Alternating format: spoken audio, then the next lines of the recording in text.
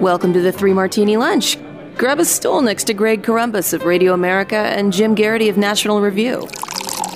Three Martinis coming up. Hey, really glad you're with us for the Thursday edition of the Three Martini Lunch. We've got your stool ready right here, and we've got good, bad, and crazy martinis for you.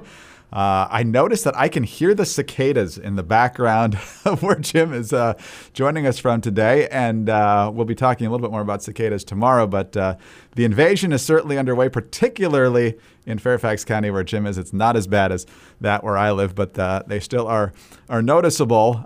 Jim, are you surviving, or are they getting to you mentally? Greg, save yourself! It's Starship Troopers over here. The only thing I can say is thank you. The good news is cicadas, they don't bite, they don't sting. They pee on you. All this time I've been thinking it was tree sap on my car. Apparently I've got cicadas peeing on it at all hours of the day.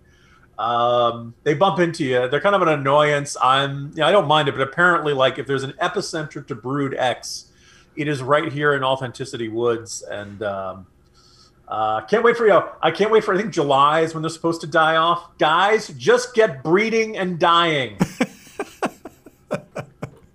Pretty simple. Get to it, cicadas. Anyway, let's talk about our good martini, which of course is couched in bad news. We've been running major deficits in this country for a very long time, pretty much this entire century to this point. The late 90s were a bit of a respite from that, but since then, lots of ugly spending. And of course, lately, with all the COVID relief bills, we have added a ton of debt. Ron Johnson, Republican senator from Wisconsin, along with, I believe, Rick Scott of Florida, calling this out, not only just to point out where we are, but pointing out that we desperately don't need $4 trillion more in these two big bills that Joe Biden wants to pass, the infrastructure and then the families one. And so he's talking about where we are with the red ink and what's at risk here. Pretty smart analysis. Let's face it, over the last 18 months, we've had about $7 trillion in deficit spending. Now, President Biden is predicting or proposing another $7 trillion. With $28 trillion in debt by the end of this fiscal year, we'll be about $30 trillion in debt, and that's on top of a roughly $22 trillion economy. We're at dangerous levels. Rick talked a little bit about some of these macro inflation numbers. Personal savings is up $2.5 trillion year over year. It was $1.6 trillion, now it's 4.1. We have so much pent-up demand. Our economy is already taking off from the COVID recession, but the problem we have is we can't supply all the goods, all the services that the American population wants. That sets the conditions for runaway inflation. So he's making the point, Jim, that, look, people have got the money. You don't need to inject that much more into the economy. But when you inject all of this deficit spending, you're going to get inflation, and that's where the metrics already seem to be heading. Of course, Jim, if we're being honest here, we should point out that when Republicans had control of everything from 2017 to 2019, all pre-pandemic, and even back in some of the George W. Bush years when Republicans controlled Congress as well, they had the chance to tighten the belt on spending. They didn't do it either time, and their argument, while solid, is probably going to ring hollow because they didn't actually act that way when they had the chance. I've been thinking about this, Greg, and on paper it makes sense. You could say, Republicans are going to complain about the deficit, they're going to complain about the debt, but nobody's going to pay attention because Republicans didn't do anything about it when they had unified government from 2017 to the end of 2018. And the whole Trump era, Republicans weren't very serious about spending. They lost all their interest in it. They ran $1 trillion a year deficits, and everyone's going to, see them as hypocrites. And look, they will get called out for hypocrisy. But I'm not sure that this automatically means that all public concern about the debt will disappear and that it will never return. And for perspective, I'd point out from 2001 to 2006, when the Democrats won back control of the House and Senate, George W. Bush and the Republicans who controlled Congress at that time did not do a fantastic job of controlling the deficit and the debt. It looks very small by the standards of today, but in terms of controlling domestic spending, I think I say this as a pretty darn big fan of George W. Bush. This was not what he was good at, not a sterling record that didn't stop the issues of the deficit and the debt and runaway spending becoming a big animating cause for the Tea Party movement in 2009 and 2010.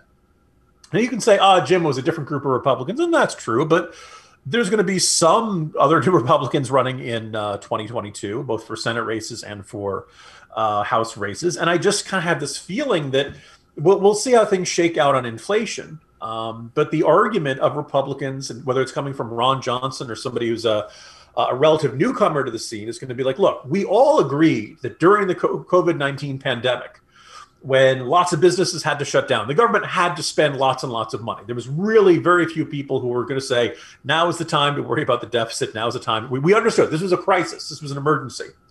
But as 2021 advances, the emergency is ending. In fact, I think most people would say that from the sense of their daily lives, the emergency has ended. The crisis has ended. And if we were all on board with a sudden big jump in spending in 2020, doesn't it make sense to wind it down in 2021 and into 2022? If that becomes your new baseline, then you're always going to forever go up. And most Republicans could say, okay, we all agreed we should spend money in an emergency. The emergency's over. It's time to stop spending money the same way. And you could say, this is not going to catch on. Well, I guess it all depends on how inflation goes. I guess it all depends on how the sense of employment is. Democrats are going to have to run on the state of the economy. We don't know what the state of the economy is going to be in 2022. If the sense is if the economy is sluggish, if the recovery is sluggish, if the sense is that people are still not jumping back into the job market and inflation has been eating up all the stimulus funds people have been getting and all that stuff, I do kind of wonder if people will say, hey, you know what? We got into this mess because we're spending too much money. Democrats made these decisions. It's time to elect Republicans to enact some fiscal responsibility there. I'm not saying it's guaranteed to shake out that way, but I think you can see the formation of the forces that would bring back excessive spending as a force in life. And the next thing is, if people feel like all of the COVID relief funding, if people feel like there's been a lot of waste in it, a lot of mismanagement in it, and all that stuff, it'll be less popular, and it'll be the sort of thing that'll show up in attack ads in 2022. Well, one would hope. One would definitely hope. We've got stories out today that Joe Biden wants to jack up the budget spending 20% over the last budget. We also have the New York Times referring to a $928 billion infrastructure offer from Senate Republicans as narrow and a fraction of what the Biden administration wants. So $1 trillion, Jim, is now a drop in the bucket and not far enough. So that's how far that narrative has moved. Amazing. The saying used to be a billion with a B here, right, a billion with a B there, and sooner or later you're talking about real money. Apparently $1 billion is not real money anymore. No. Now you need the trillion. It's unbelievable. But of course, I mean, it's always going to be couched against what the Democrats want to do. And the Democrats will always be able to outspend you, no matter how much you think you can spend to mollify the press and other critics on the left. And I'm not sure why you'd want to mollify them. The left will always find ways to spend more than you. It's an impossible effort and not one that should be undertaken in the first place. So if $1 trillion numbers being treated as way too small has your head spinning and other things are stressing you out, Headspace is a great way to go. Wouldn't it be great if there were a pocket-sized guide that helped you sleep and focus and just act the way you want to act? Well, there is. And if you have 10 minutes, Headspace can make a big difference. Headspace is one of the only meditation apps that is advancing the field of mindfulness and meditation through clinically validated research. So whatever your situation, Headspace really can help you feel better. Are you feeling overwhelmed? Well, Headspace has a 3-minute SOS meditation for you. Do you need some help falling asleep? Headspace has wind down sessions that their members swear by. And for parents, Headspace even has morning meditations that you can do with your kids. Headspace's approach to mindfulness can reduce stress, improve sleep, boost focus, and increase your overall sense of well-being. As I've said many times, our chief of operations has talked about the hosts here at Radio America who have used Headspace, particularly during last year. They got better sleep. They felt more focused and felt like they could do their job a whole lot better. And as we mentioned at the top, it only takes about 10 minutes. So Headspace is backed by 25 published studies on its benefits, 600,000 5-star reviews, and more than 60 million downloads. So feel happier. Headspace is meditation made simple. Go to headspace.com/martini. That's headspace.com/martini for a free 1-month trial with access to Headspace's full library of meditations for every situation. This really is the best deal they've got going right now, so don't miss out. Head to headspace.com/martini today. Speaking of not missing out, Jim, when a president is coming into office and saying he's not going to deport anybody for 100 days, turns out people believe that, and they start headed to the border. And the narrative, of course, is that you're heartless to not want them to come because they're all coming from hopelessly desperate situations in Latin America with gang violence and cartels and rampant poverty and constantly hit by hurricanes and so forth. Turns out that that narrative has a big problem.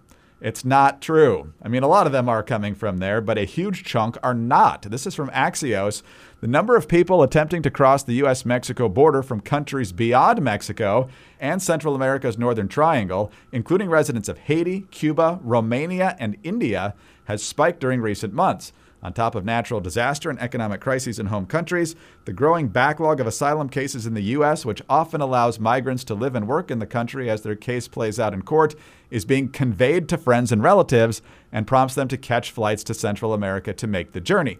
Very helpful guide from U.S. Customs and Border Protection. For the most part, people who aren't coming from Mexico, Guatemala, Honduras, and El Salvador back during 2018, 2019, all below 5,000 a month, except for the summer of 2019. It got a little bit above 10,000. Earlier this year, just before Trump left office, it was below 10,000 a month from these other countries. Jim, April, 33,150. More than a threefold jump. And as we see the overall numbers jump, this is clearly a big part of it. I mean, we're seeing, what was it, about 180,000 overall last month? This is about a sixth of that at least. Yeah, actually, I was going to say this is a bad martini, but I'm glad we're getting this information. We know illegal immigrants come from places beyond Mexico and Central America. I believe, at least as of a few years ago, half the people who are in the country illegally did not, sneak over the border. They came on legal visas that were temporary, tourist visas or temporary work visas or something like that. And they simply didn't go home. And so, that's an illegal immigrant the same way as somebody who sneaks across the border. It seems like the sort of thing we should be paying attention to. But this is kind of interesting to see that, it's not just this part of the world, that you're seeing it from a much broader spectrum of countries. And I think the lesson here for the Biden administration, that's been pretty clear for a while, that they just really don't want to learn it, is that nuance gets lost when you are talking to audiences beyond the United States who are interested in coming to the United States. If you give them any hint that maybe they can come into the country and stay and not get arrested and not get deported if they sneak across the border, they're going to interpret it that way. And so Biden can say, well, yes, I said in this speech and I said in that speech, and Secretary Mayorkas has said this. Look, you got to say it loud and clear and in metaphorical, giant flashing neon signs. You need to be doing public service announcements on the on the television of these countries. You need to be saying this emphatically. You need to be saying this loudly. You need to be saying this frequently. Otherwise, people are going to say, as I think it was one woman quoted in the New York Times, said, Biden, you promised us, right? Biden may not have wanted to say, hey, whole world, come on across our borders. We have full amnesty. We're no longer in the business of immigration enforcement. But when he emphasized how different he was going to be from Trump, and that he was going to do the opposite from Trump, and he was going to halt deportations for 100 days, that was struck down by a judge, by the way. But when you're going around saying these things, people believe you, and people interpret it as, we can come into the country again. I'm willing to give Biden the benefit of the doubt here. There are a whole bunch of conservatives who say, no, Jim, this is always what he wanted.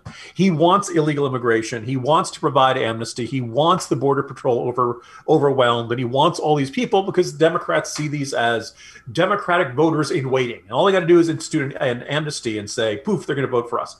By the way, dirty little secret? No, they're not. Because in a bunch of these cases, they're fleeing socialism. I saw an interview with a migrant who was he was on not yet in the United States. He was coming here, but they said, how do you feel about Americans who believe they should become a socialist country? And this migrant said they shouldn't be there. They should leave America. Greg, is there any way to trade for this guy? Can we deport some of our Americans who were born here in order to get this guy in? He seems pretty cool. Maybe we should have an amnesty, but only for the ones who are anti-socialism. Well, absolutely. And maybe that's why you are seeing a lot of folks coming in from Cuba, because that situation's not getting any better.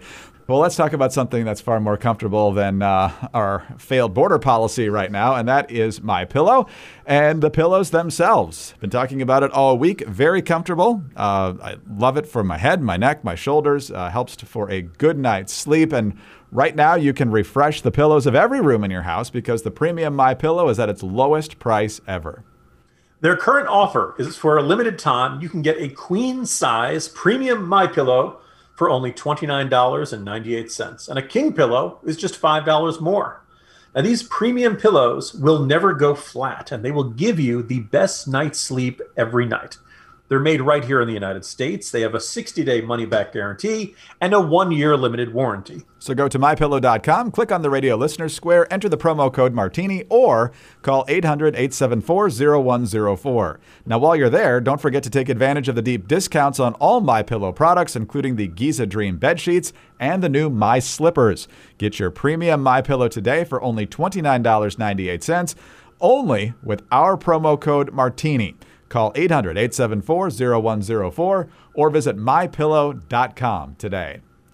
All right, Jim, let's move on to our crazy martini now. And we love Senator Kennedy. That's something Republicans and conservatives couldn't say for decades, but we can say it now thanks to Louisiana Senator John Kennedy. Not only does he vote the right way, we love his homespun approach to various issues. And just the other day, I think this was yesterday, in fact, he was speaking to Dr. Fauci, Dr. Collins, the head of NIH, and another doctor who I didn't identify in this story. But the issue was COVID origins. And of course, that's a big issue now. The lab leak theory is suddenly being respected in mainstream circles and in the Biden administration. And so Senator Kennedy decided to bring up a particularly curious decision with Fauci and Collins. And I think he got an even more curious response. Why did y'all spike the prior administration's investigation into the origins of the coronavirus and whether it could have come out of the Wuhan lab? Sir, we did not spike anything in the prior administration. I'm not sure what you mean by spike, but we have no influence. The State Department spiked the prior administration's study. But that has nothing to do with the National Institutes of Health. So they didn't consult with y'all? They did not. Did they consult with you, Dr. Collins? I read about it in the press this morning. Doc? They just spiked it without talking to their experts? You don't want to answer that one, do you? Jim, he distills it well, and Fauci and Collins said pretty much all they could say there is that this was made without their input, and it appears that it was pretty much a political decision, and now the Biden administration appears to be backtracking. Yeah, and so, well, actually, they're backtracking in the sense that Biden announced yesterday he wants the intelligence community to give him a fuller review and redouble their efforts to get a clearer answer within the next 90 days, and I certainly hope that succeeds. In theory, you could say, oh, what's going on at the State Department, it's duplicative of what's going on at the intelligence community and other parts of the government, so we don't need them to do that. But I actually don't think that argument or excuse holds water. I mean, interesting. I have a big piece on laying on all the evidence about the lab leak theory on the homepage of National Review today. It's circumstantial evidence, but it's a lot of circumstantial evidence. It just keeps piling up higher and higher to the point where you just reach that point of Occam's razor, where you're like, the scenario of this coming from some other way, from a cave, from a bat in a cave in the southern corner of the country, figuring out how to get 1,100 miles to this city, just doesn't seem all that plausible compared to the possibility of somebody in either one of these, not one, but two facilities that are researching novel coronaviruses in bats, having an accident and not being careful one day and setting this all off. I'll just make an observation. There is, as far as I know, there is not a single member of the U.S. military who's ever been inside the Wuhan Institute of Virology. I have no idea whether anyone in the U.S. intelligence community has ever been inside the Wuhan Institute of Virology. However, we do know that 2 diplomats did go into the Wuhan Institute of Virology. They wrote the famous memos from the State Department, as Jameson Faust, who was the U.S. Consul General in Wuhan, and Rick Switzer, who is the ambassador's counselor of environment, science, technology, and health. They visited in January 2018, and they're the ones who wrote the memo saying, well, it becomes very clear they have a serious shortage of appropriately trained technicians, and investigators needed to safely operate this high containment laboratory. Now, in that sense, I'd be like, okay, well, maybe the State Department is going to know some things that the other parts of the government don't. There are certain people in this world who are more comfortable talking to diplomats than they might be talking to intelligence agents, military officials, law enforcement officers, folks like that. And the other thing I would note, people might think, oh, look, they're a bunch of diplomats, the old striped suit set, as they used to call it. What on earth would they have to, what would they have useful that's contributed? Guess what? The U.S. State Department has its own intelligence agency. It's called the Bureau of Intelligence and Research, and it employs about 300 people. It is the oldest civilian element of the U.S. Intelligence Committee, and in many circles, it's considered very highly regarded. So maybe they would be able to find something or know something that the other parts of the government did. Now, look, I don't know if the State Department's effort on Pompeo was, slipshod or jumping to conclusions, or maybe there's a reason to say, I'm not really all that impressed with this. But to shut it down and not ask, hey, Fauci, what do you think? Or Dr. Collins, what do you think? That seems a little bit of this reflexive, we're just going to shut down everything the previous administration did. They had to be wrong about anything. We know better. We're Democrats. We believe in smart power and all this stuff. And now look, here we are. It's May. More information has come to light. The information that 3 Wuhan Institute of Virology staffers were hospitalized in November of 2019, right before the pandemic took off. Now, we don't know if they were hospitalized with something that's like COVID-19, or whether it's what they said, seasonal illnesses. Now, as I discussed yesterday or earlier this week, Greg, seasonal illnesses do not usually put healthy adults into the hospital. It's really unusual to see 3 people all at once who work at a virology lab catching the flu unrelated to their work and all ending up in the hospital. So after a while, these coincidences keep piling up, and you start saying, okay, I don't believe it's coincidences anymore. I think something happened in that lab. I think somebody ended up getting sick, and I think it got out of that lab and set off the global pandemic we've seen so far. So first of all, if you haven't read it already, take a look at what I laid out. I point out that this is not, no one has a confession or whistleblower or anything like that. It's all based on scientific journals published by virologists at the Wuhan Institute of Virology before the pandemic started, talking about what they found in bats that were from this copper mine way back in the southern corner of the country. It's really tough to imagine how that virus gets from there to the city of Wuhan, not involving one of those 2 labs. Could it be animal smugglers? Yeah, I guess, but we haven't found any. And there's extensive tracing of all the, or not all, but as many animals as they could find at the Huanan seafood market. And I think it's safe to say the Huanan seafood market is largely not believed to be the source of the virus, the origin point for the virus. So if it wasn't from there, where did it come from? I think it's more likely than not it's one of the 2 labs. I'm open to arguments and evidence against it. I admit that there's no smoking gun yet, but it's looking more and more in this direction, and thus it doesn't seem to make much sense to shut down the State Department investigation and say, oh, don't worry, these other organizations have got it. What's the harm? What are you worried about? That they're going to find, that they're going to duplicate somebody else's work? Look, Greg, I found the one area in the federal government I'm completely okay with duplicative bureaucracy. I know it's going to hurt some feelings on the Republican side of the Senate and Capitol Hill, but could more Republican senators just yield their questioning time to Senator Kennedy, because he actually asks questions and gets answers? He asks compelling questions. I mean, most of the time in hearings, if you even get to a question to a witness, especially if it's on a partisan issue, you're lucky. And my favorite is when a lawmaker will ask a question and then not even let the person answer. They'll say, isn't it true that that you were corrupt in this situation? Because as I see it, you are corrupt. And here's why. And then they never let them finish. So just let that relaxed, homespun, y'all weren't consulted. I mean, that's great information. You got all that out of there in about 30 seconds. You know what's kind of amazing? Besides the fact that, John Kennedy is just this naturally gifted communicator. Just recently, I think it was on Monday, he released a video on behalf of the National Rifle Association. which he's seen polishing his revolver. And he looks into the camera and he says, I believe that love is the answer, but you ought to own a handgun just in case.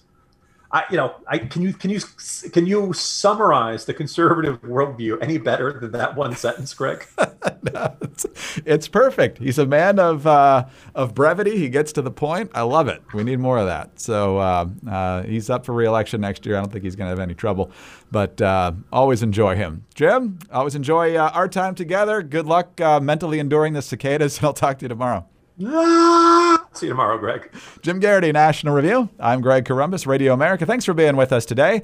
Please subscribe to the 3 Martini Lunch podcast. We're always grateful for those 5-star ratings and your kind reviews. Thanks again for your patience as some of the issues over at Apple gets worked out. Get us on those home devices. All you have to say is play 3 Martini Lunch podcast. Follow us on Twitter. He's at Jim Garrity. I'm at Dateline_DC. Have a great Thursday, and please join us on Friday for the next 3 Martini Lunch.